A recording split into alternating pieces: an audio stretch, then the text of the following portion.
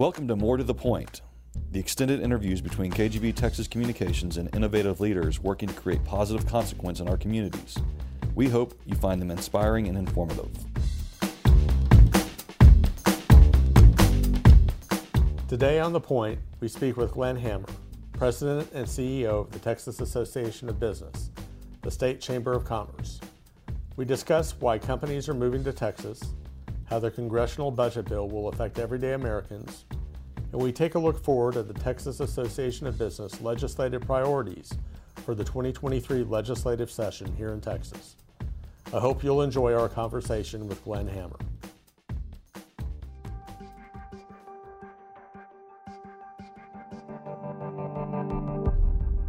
Glenn, you arrived in Texas back in March after a long tenure as the CEO of the Arizona Chamber of Commerce. What are your priorities as you take over Texas Association of Business? What are your priorities for the organization? Well, first I'll say it's a privilege to have a chance to be at the head of the Texas Chamber of Commerce. One thing I was misinformed on, Texas is not a state, it's a country. Right.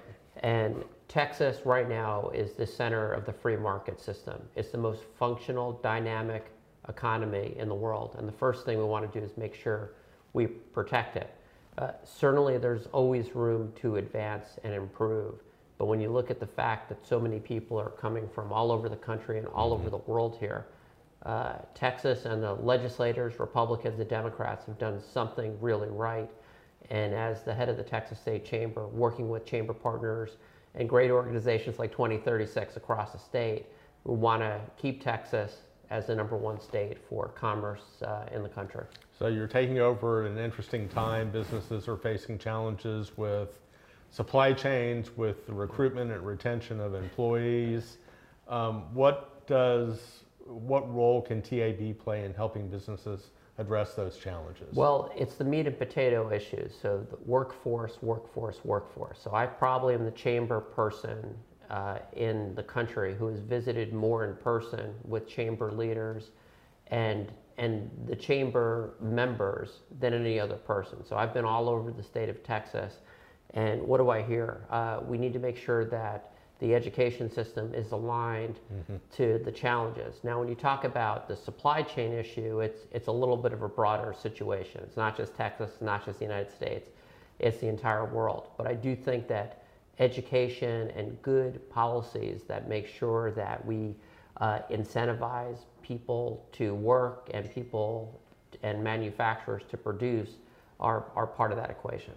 And despite the challenges, like you said, Texas is a great place to do business. Businesses are relocating and growing in Texas almost on a daily basis. What is it about Texas that makes it so attractive right now? Yeah, it's a great, and this is one, I still probably have my tourism visa being here 9 months. Being an outsider, I have a little bit of a different perspective. It's a few things. One, it's the low tax, light regulatory. So on the business side, there's a sense that there is bipartisan support for the fundamentals that have made Texas great. And if you think about one thing, just the fact that Texas doesn't have an income tax and it's constitutionally protected, how did it become constitutionally protected? It required 2/3 of both branches of the legislature to provide the people with a chance to vote on it. So that required bipartisan cooperation. What I found in Texas is that there's a lot of craziness in DC. We all know that. The gravitational pull of what's going on in DC is not carried forward in Texas. There's a lot more independence here. I think the other thing that gets lost is that this is just a great place. I mean, the people in Texas are extremely welcoming, and it's with follow through. I'm just amazed that wherever I've gone in the state, people will follow up weeks or months later and say, hey, you mentioned so-and-so. I just wanted to see, have you done that, or how can I help? It's something special that's going on here in Texas. You talked about the importance of getting policy right, and we talked about the Texas Miracle, and that was basically the legislature and our political leadership creating the right environment and then getting out of the way, letting business do what they do best. So we just had we're finishing out 2021 was a legislative year. We had a regular session, we had 3 special sessions. What were some of the wins? What were some of the things that didn't go so well for business during those sessions? So the big wins is that also Texas has one of, if not the best, civil justice litigation environment out of any state. But this is one where you always have to work on it. So one of the two of the big wins had to do with providing a COVID liability protection for businesses, schools, hospitals, churches, nonprofits, you name it. That was a big win, and that was a bipartisan win. I'd say another win was abusive trucking litigation. Right. If just driving around Texas, you see a lot of billboards up. Some are stuck in my mind. Now, what does that mean practically? We heard from a lot of small businesses across the state that their insurance premiums have been going up 200-300%. So the Texas legislature, again, in a bipartisan way, helped address that issue. And then there were other really good bipartisan wins. Broadband reform.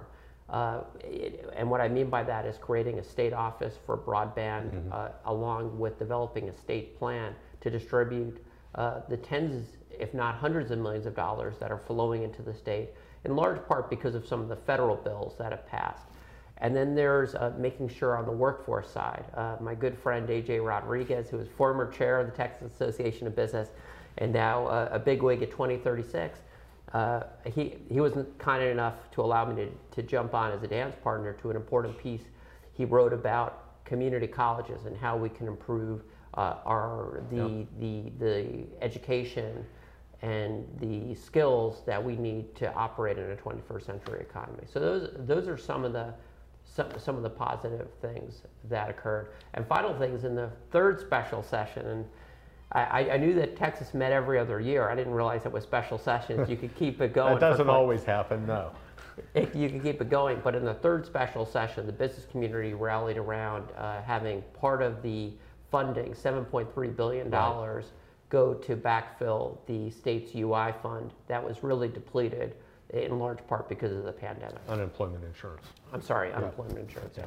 So anything that the leadership and the legislature didn't get right, or maybe made Texas a little less attractive for business? Well, the thing that we're going to have to work on, it still exists as we speak, but something called Chapter 313 incentives is a big deal. And one of the things that's basically a big economic development tool that helps reduce the property tax burden for massive capital projects. So you could think of projects all over the state, whether it's some of the big semiconductor or some of the big auto manufacturing facilities that are coming up, some of the battery proposals that are coming up. These incentives have been very, very important in helping Texas land these mega projects. We're going to need to work on that because as things stand as we speak, that very important tool is going to end in December 2022. So we're going to have to work across the aisle, across chambers, across different groups to put together what will probably be a new tool, because 313 does and did have some issues.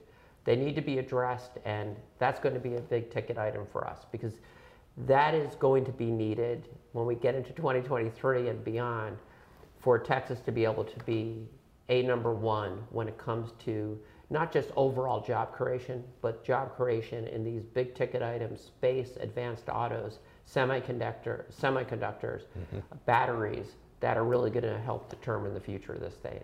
Going into 2022, we need to start preparing for the next legislative session in 2023. A lot of people are pinning hopes that that's going to be a workforce development, that there's going to be a focus on that issue.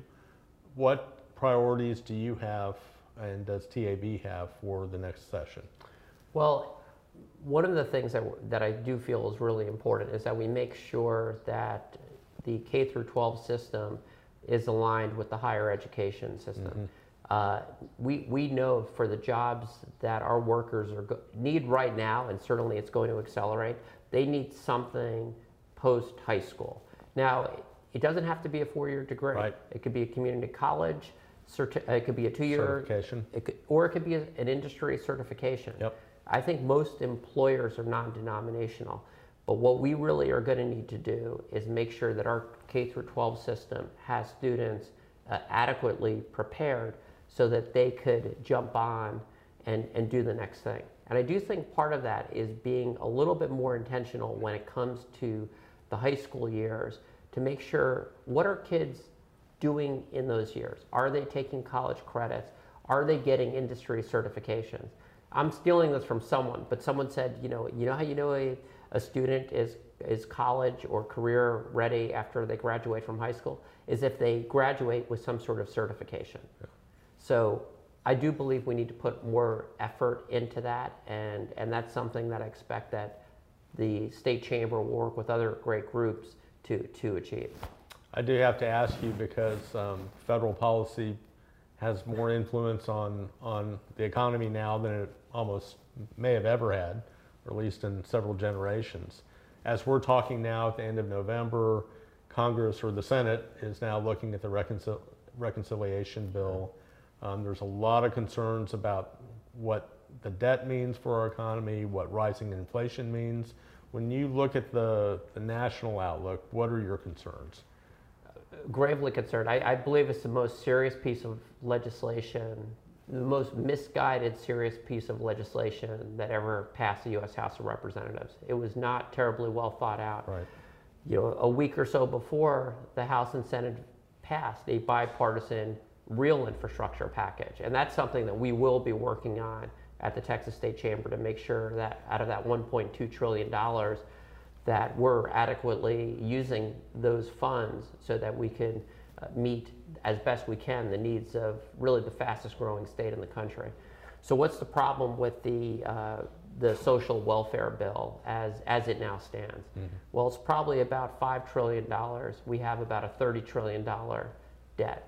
It creates all sorts of new entitlements when our existing entitlements, like Social Security, like Medicare, are under enormous stress.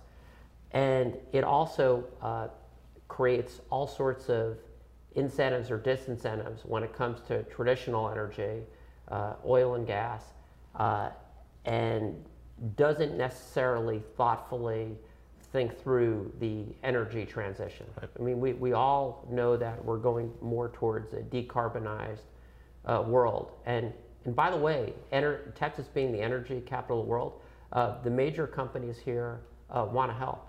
And we're never going to get there as a state or a country without their help. It's not going to be some government bureaucrats in Washington that figure this out. And just think about even the COVID vaccines. It wasn't like some grad students that were employed by Bernie Sanders that came up with the vaccines. It was private industry. It was private industry. Yeah. It was the Pfizers. It was the Modernas. And oftentimes working or having a good relationship with the research arm of the federal government and our great universities. So that bill, our hope is that bill does not go through in anywhere near its current form. And I don't believe that the bill as it passed the United States House of Representatives will pass the Senate. So we'll probably get another crack at it in terms of advocacy world, in terms of looking at whatever product comes out of the Senate and making a determination as to how we should best approach it in terms of our communications with the 36 House members in the Texas congressional delegation. Great. Anything else you want to share about the work that you're doing or TAB is doing? Well, our focus is on meat and potato issues. So we want to focus on workforce, K through 12 education, good tax policy, good economic development incentives, good solid regulatory reform. That might also include some licensing issues. We want to unleash the full potential of the free market, and we want to be thoughtful how we communicate to our federal delegation. I mentioned some of the things we don't like, but I think that there's great opportunities to expand trade agreements. The U.S.-Mexico-Canada agreement, Texas led the way. Every single member of the Texas congressional delegation, and they have some different views. I've been here long enough to know that that there's wide diversity of opinion, voted for that agreement. There's more we could do in terms of trade agreements with the United Kingdom and others. Mm-hmm. And also, I really believe, and this is something I've felt for many, many years coming over from Arizona, we need good, comprehensive immigration reform. Yep. Let's start with Dreamers and DACA, permanent legalization with a pathway to citizenship, It's very popular with both parties. And then let's work from there on visa reform and some of the more difficult areas, all while making sure that we do everything we need to do so we have good, secure borders. That's achievable, and I think that's something where the Texas congressional delegation, working with the great chambers from around the state of Texas, could help provide some useful guidance. And also an immigration policy that addresses our demographic and workforce needs for the future. Actually, thank you for saying that. I mean, you're tying it all together. We need workers. Yeah. So one of the greatest gifts that this country has is that the best and the brightest and the hardest working people on this planet want to come here, and they want to contribute. They're not looking for a handout. They're looking to roll their sleeves up and contribute to the greatest country in the history of the world. And we should, for those that want to do that, we should be welcoming them, particularly at a time where we need them. And just getting back to DACA and Dreamers, think about that for a second. Think about all these great people that kept the Texas economy going, and literally helped keep people alive. The essential workers. The essential, well, I think all workers are essential, but I'm talking, we're talking the people who were in the hospitals, driving the ER vehicles, or just making sure that grocery stores, that people could eat. These are great people. I thank them for what they've done, and they should be recognized, not with a plaque, but with a way to be legal in this country and eventually to be full-fledged citizens and participate in our great democracy. Glenn Hammer, President and CEO of the Texas Association of Business. A belated welcome to Texas. Thank you. Thanks for visiting with me today, and thank you for joining us on The Point. Thank you for listening to More to the Point. If you have any questions about this episode or want to learn more about our company, please visit us at kgbtexas.com or email us at podcast@kgbtexas.com.